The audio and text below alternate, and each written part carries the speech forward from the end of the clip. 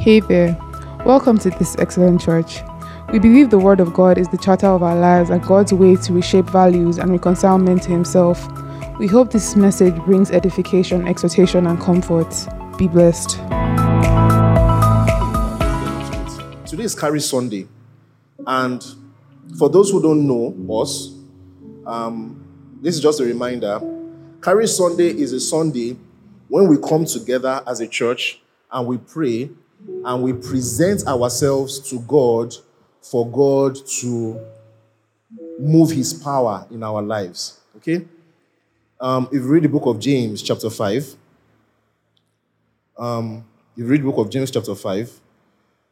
Apostle James, the Lord's brother and the bishop of the church in Jerusalem, was explaining to the church how they should conduct themselves.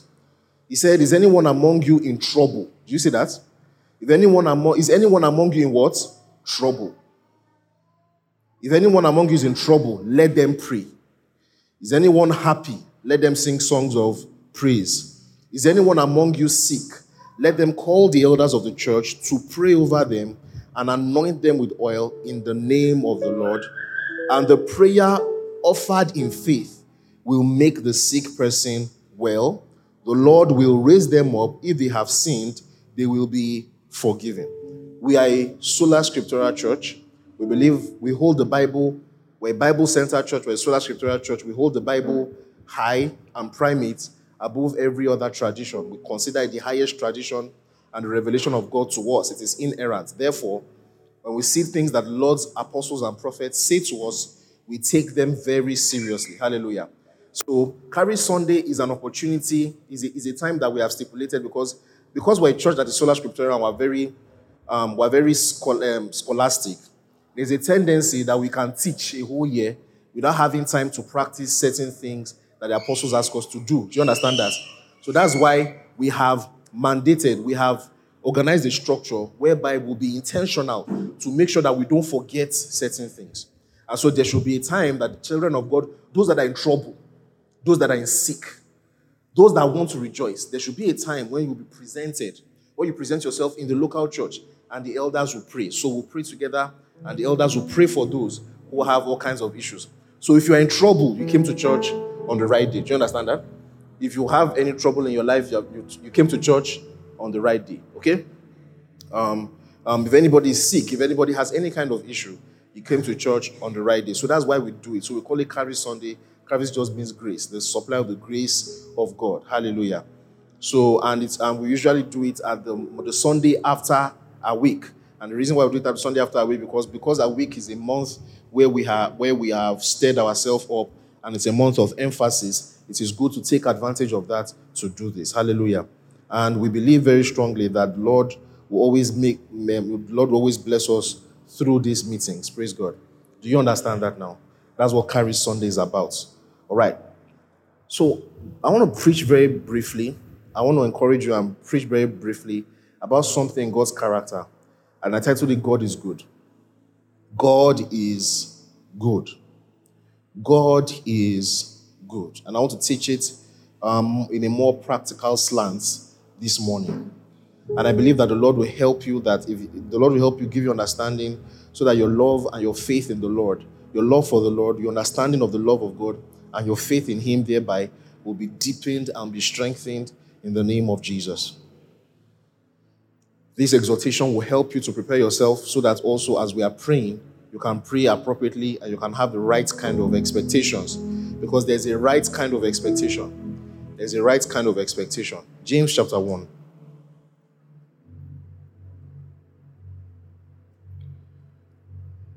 James chapter 1. Verse 13. When tempted, no one should say, God is tempting me.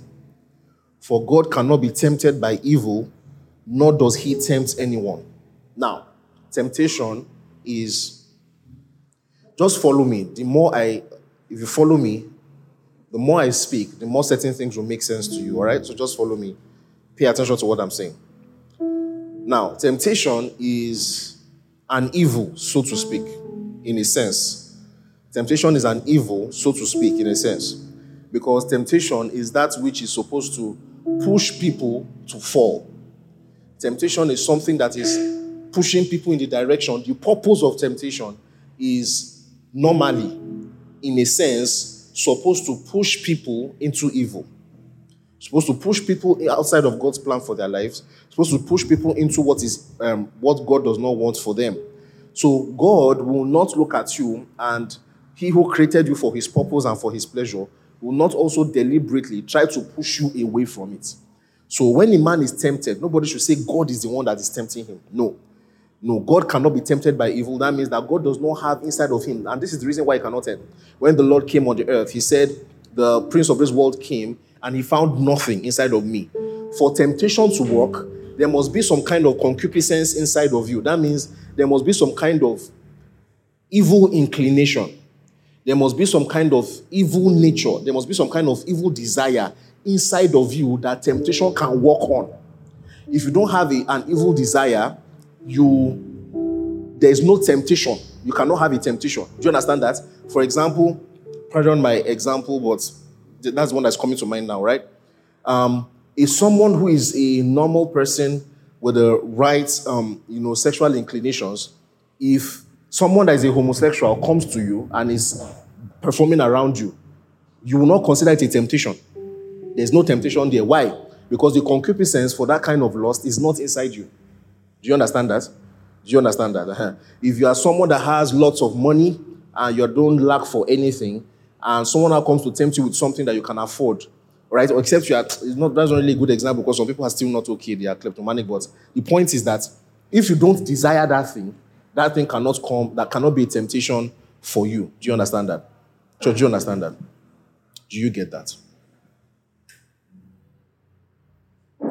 So he now says, verse 14, but each person, in fact, I've already even explained the verse before getting there, but each person is tempted when they are dragged away by their own evil desire and enticed. So this is the reason why God himself cannot be tempted by evil, and he himself does not tempt anyone. The reason why he cannot be tempted by evil is that he is good and there's no evil inside of him. So there's no temptation that can attract God. God is all good. He is omnibenevolent. That means he is all good. He is goodness. He is holiness. There's no evil inside of him, and that's the reason why God cannot be tempted. Do you understand that? Church, do you understand that? So because God cannot be tempted, in the same way, he does not tempt anyone because he does not have any inclination of evil inside of him. He does not have anything to gain by trying to push you away from his plan for your life. But when a temptation comes, where the temptation comes from is from your own evil desire, like I said, an evil concupiscence working inside of you, an evil desire, an evil inclination that is inside of you, that temptation works on. Then after, verse 15 now says, then after desire has conceived, it gives birth to sin. So when you have that desire and you consummate that desire, that means you act on that desire. When you act on that desire, what will come out of it will now be sin. And sin, when it is fully mature, that means that when sin has its full outworking, it leads to death. That's something that Pastor Charis said on Wednesday that, we've talked about in church, and I love the way he re-echoed it again, is that it is not up to you to talk about it is not up to you to determine how bad your sin is. Because sin fully matured leads to death. Sin fully matured leads to death. So the natural end of sin, the telos of sin, the natural end of sin is death. So that means that when you are doing something that does not look like a big deal to you, God is telling you that thing you are doing leads to death. So the fact that it does not look like a big deal to you, it is still in its infant stage, it looks small to you, does not change the fact that the natural end of your sin is what? Death. Verse 16. Don't be deceived, my dear brothers and sisters. Every good and perfect gift is from above, coming down from the Father of the heavenly lights, who does not change like shifting shadows. He chose to give us birth through the word of truth, that we might be a kind of first fruits of all he created. Hallelujah. May the Lord bless the reading of his word. He says, all good and perfect gifts come from the Father of the heavenly lights, and he does not change. He does not have shifting, he does not change like shifting shadows. That means that God's disposition, God's nature is consistent. It does not change. God's nature is consistent. It does not change. Who the Lord is, the kind of heart that he has, does not change. God is consistent, and God always acts consistently with his nature. God always acts consistently with his nature. So there is no time that God will do something that is different from the kind of person that he is. So if God is essentially good, if God is the good, if God is the good, if God is goodness, if God is the embodiment of goodness, it means that everything that he does is good. Do you understand that?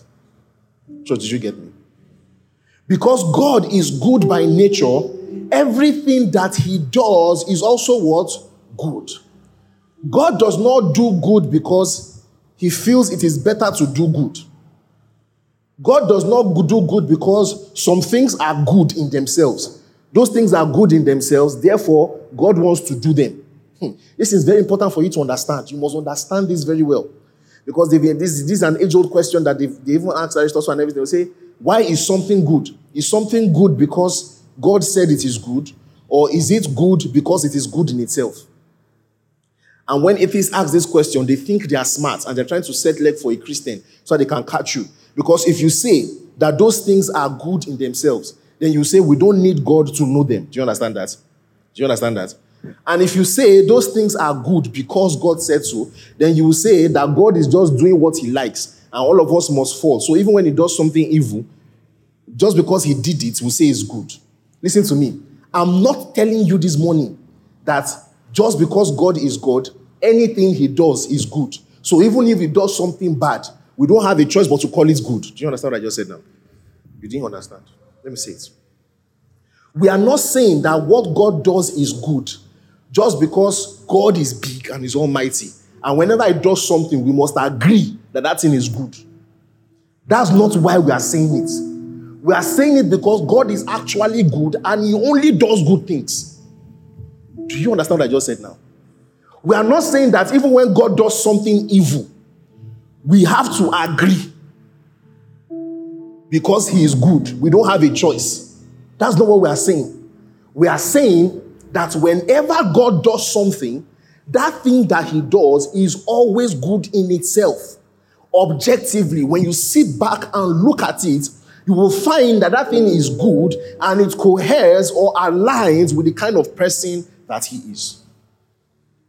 That's why I said every good and perfect gift comes down from the Father of the heavenly lights, who does not change like shifting shadows. So that means that there will never be a time that you will see something that God has done and you look at that thing and said, this thing is not good.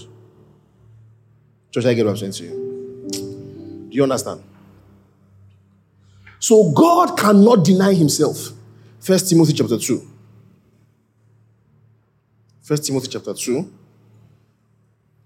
Sorry, I said first. 2 Timothy chapter 2. Look at verse 11. It says, here is a trustworthy saying. Here is a trustworthy saying. Here is a saying that you can say over and over again. Here is a saying that you can trust. You can quote it. Here is a trustworthy saying. If we died with him, we will also live with him. Hallelujah. If we died with him, we will also live with him. This is the reason why when a believer dies, even in painful circumstances, it is not an evil. It is not an evil. Because the believer that died with him will surely live again with him. This is how we know that we will live again. The one who died and rose again said that we will live with him again. So if he rose again, we can trust him to say, when he tells us that if we die with him, we will rise again. Hallelujah. Listen to me, folks. If someone kills a believer in persecution or because of any kind of evil or mishap, ultimately the person has done that person a favor. Do you know that? Did you know that? He says, if we endure, we will reign with him.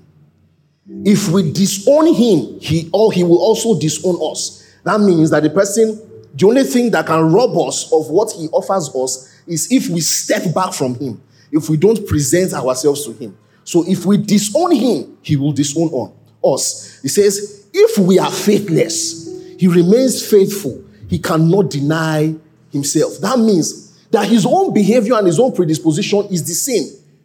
He's acting the same. You are the one that can be faithless. God will not look at your face and say, because you are misbehaving, him too, he will misbehave. You know that thing that can happen in marriage sometimes, that because someone, your spouse or your friend did something to you, you too, you want to do your own back. God does not do his own back. You are too small. So even when you remain faithless, he remains faithful. That means what he has offered is always there. Who he is always the same. You are the one that can cut yourself away from him. You are the one that can cut yourself away from him. But there will never be a time that you come to him and said, God, that thing that you said you would do, that thing that you promised, that who you are, I want to enter it, and you say, no, it's not for you. What you did yesterday, I did not like it. I'm not giving you again. You know that thing will do that thing sometimes. You know that thing sometimes, where maybe you have something with someone and you have a debate, you now say, please give me this thing. Say, no, I'm not giving you, I'm not giving you, I'm not giving you. And then you now vex. You now vex. When the person now comes back to say, oh yeah, give me. Say, I'm not even giving you again. I'm not giving you again. God doesn't do that. He cannot deny himself. Hallelujah. So Ephesians chapter 3. Ephesians chapter 3. Ephesians chapter 3. From verse 14. For this reason, I kneel before the Father, from whom every family in heaven and on earth derive its name. I pray that out of his glorious riches, he may strengthen you with power through his Spirit in your inner being. This is my desire for every one of you today. Now it says, so that Christ may dwell in your hearts through faith. I pray that you, being rooted and established in love, may have power, together with all the Lord's holy people, to grasp how wide and long and high and deep is the love of Christ, and to know this love which surpasses knowledge, that you may be filled to the measure of the fullness of God. Paul is describing something here with so many words, so poignant, so powerful. I just pray that as I was reading it, you were able to follow it. Paul was saying that there is a state of affairs in a believer's life where Christ is fully formed in you. And the way Christ dwells in you is through faith. That means that you believe in God. You trust God. There's a state of affairs where a person can be rooted and established in love. What that means is, he now explain what that means. It means that you may have power. So the power of a believer is when you are rooted and established in the love of God. You understand the love of God. So that you might, with all of God's people, you might be able to understand how big the love of God is. So you may be able to understand how wide and how long and how high and how deep the love of God is. So what he's saying is this, that there's a state of affairs as you as a believer. There's a place a believer can be where you can trust God, where your faith is in God.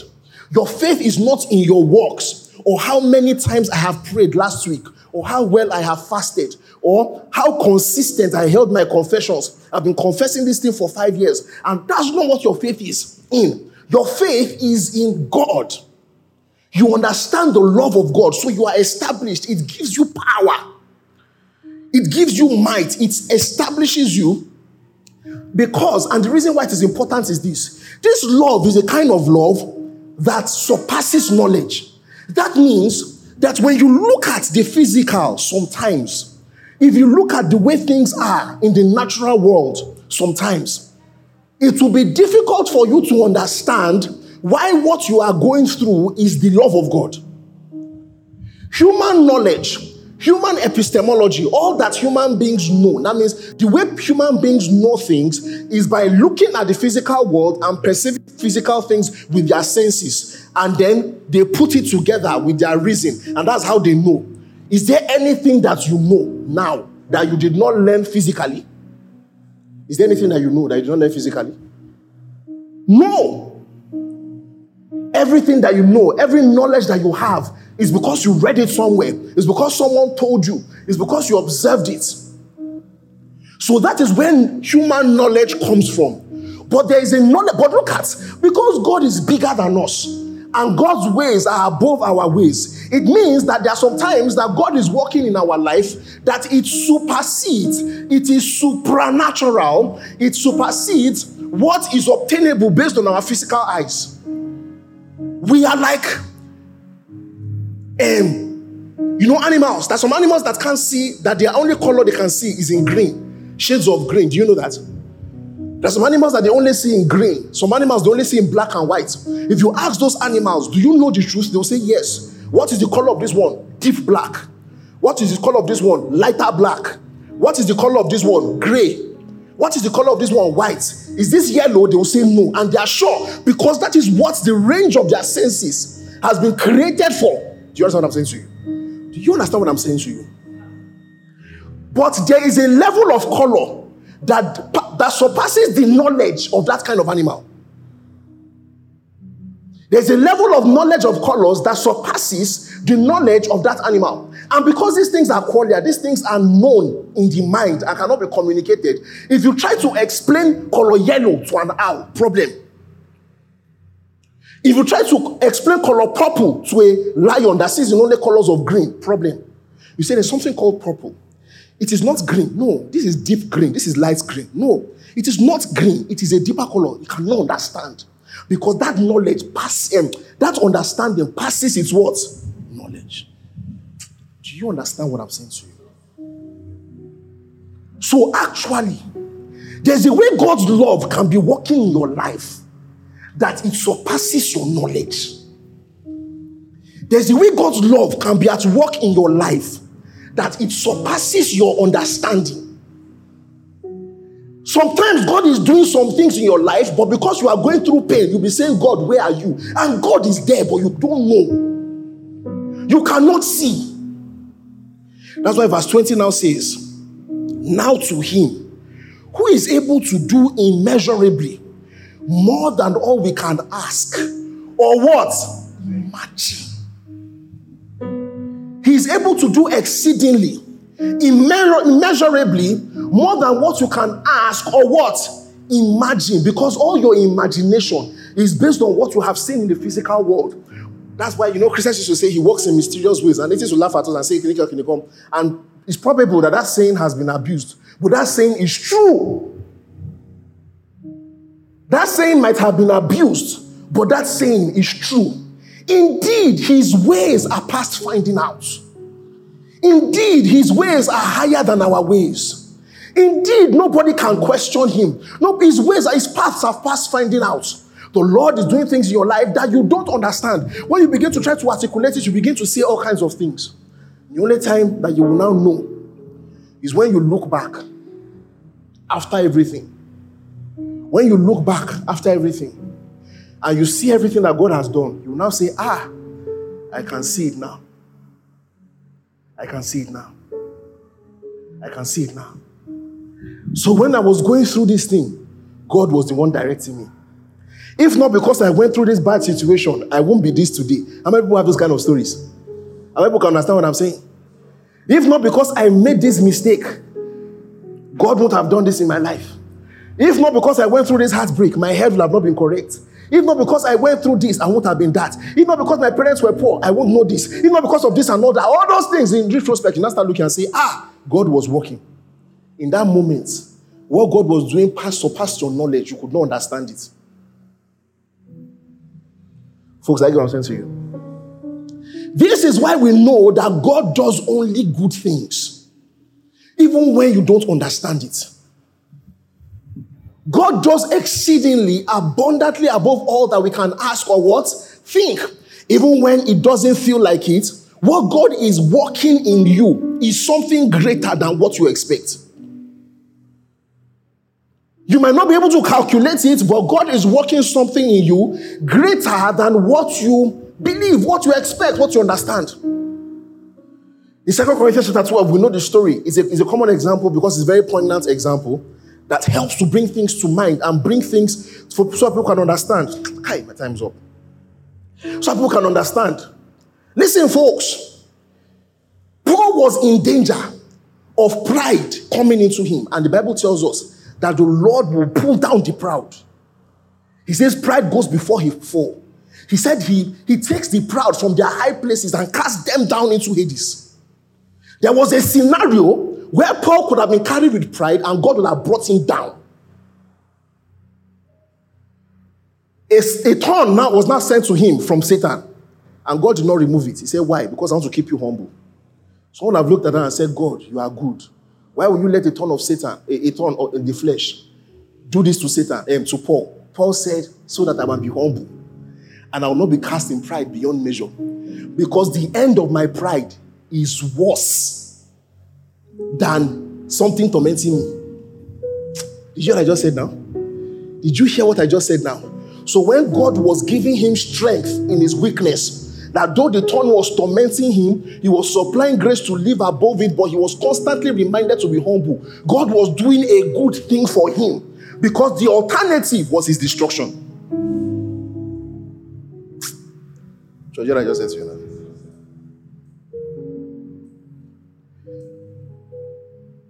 Sometimes, and that's why Paul was saying something here, so that you can have God, Christ can dwell in your heart because you believe in God.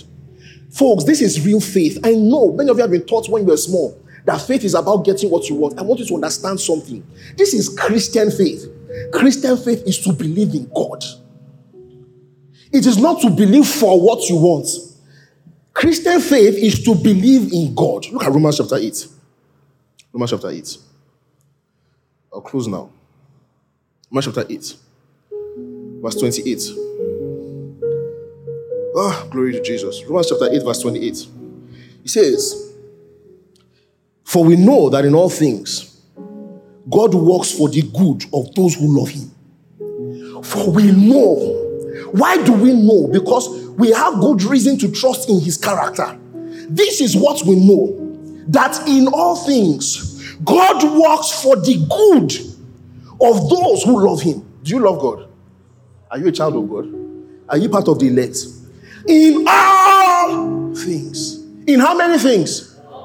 In how many things? In all things, your good Father, your good God, is working things for your good, even if it doesn't feel like it. That means you are never in the wrong place. You are not in the wrong situation. Satan can never win in your life. Your enemies can never win. Your enemies can never win. There's no situation. Even your own mistakes cannot win. Because in all things, God is working for the good of those who love him, who have been called according to his purpose. For those he foreknew, he also predestined to be conformed to the image of his son. And he might be the firstborn among many brothers and sisters. And those he predestined, he also called. And those he called, he justified. And those he justified, he also glorified. What then shall we say in response to these things? When we've considered all these things, what shall we say? If God is for us, who can be what? Come on, church, are you reading it? If God is for us, who can be where? He says, he who did not spare his son, but gave him up for us all, how will he not also along with him graciously give us all things? That's why we're going to pray today. God is not agnostic on any matter. In all things, he's working your good. He will give us all things. So there's no matter that we do not pray about. There's no matter we do not bring before the elders to pray. He says, who will bring any charge against those whom God has chosen? It is God who justifies. Who then is the one who condemns? No one. Christ Jesus who died. More than that, who was raised to life, is at the right hand of God and is also interceding for us. Hallelujah. Jesus is interceding for us. There is no matter in our life that is not covered. He said, who shall separate us from the love of Christ?